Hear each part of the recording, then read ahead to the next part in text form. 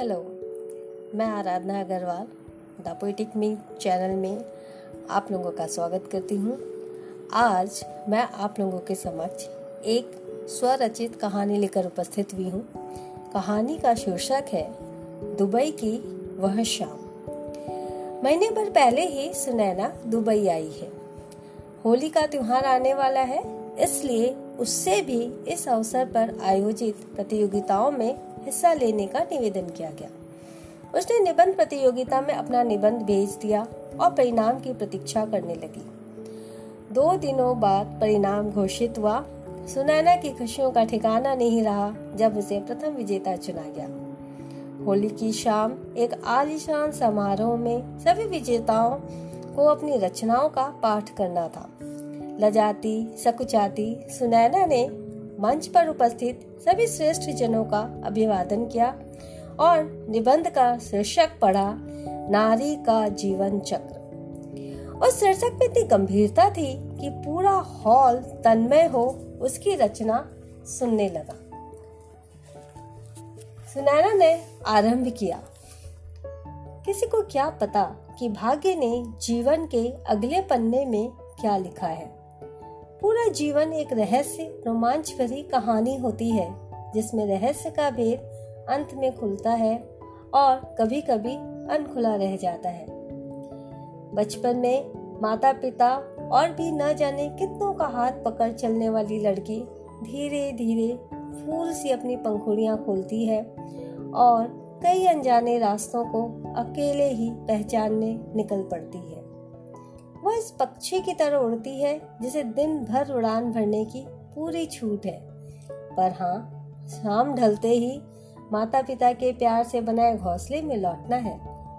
वह लड़की अपने चारों ओर सिर्फ खुशियां ही देखती है। उसका मन मुक्त आकाश की तरह होता है और नई नई जवानी, नए नए रिश्ते, नई नई दुनिया के बीच समय तो मानो पंख लगाकर फिर से उड़ जाता है। उसकी कोरी आंखों में घर का सपना सजने लगता है। वह भी अपने प्रियतम के साथ मिलकर प्यार का घोंसला बनाना चाहती है। वह पाई हुई सारी खुशियां दोनों हाथों से जग में लुटाना चाहती है। उसके सभी आत्मीयजन उसकी इस इच्छा को पूरा सम्मान देते हुए उसकी बाहों में खुशियों का खजाना उसका प्रियतम डाल देते हैं। वह अपने प्रिय की संगनी बन पुराने सभी रिश्तों से इस कदर दूर हो जाती है जैसे नदी अपने उद्गम स्थल से निकलकर न जाने कितने जाने अनजाने रास्तों पर चलकर कितनों को अपने प्रेम का स्पर्श देकर कितनों से रिश्ते बनाकर जब सागर में मिलती है तो पूर्णतः सागर में विलीन हो जाती है। वह अपना सर्वस्व उसे अर्पित कर उसका एक हिस्सा बन जाती है और दुनिया को सिर्फ सागर दिखता है, नदी नहीं। नदी अपनी पहचान सागर को मान लेती है क्योंकि इसी में उसका सुख निहित है। सागर की उद्गाम लहरों से नदी की शांत जलधारा अपना यौवन सार्थक करती है।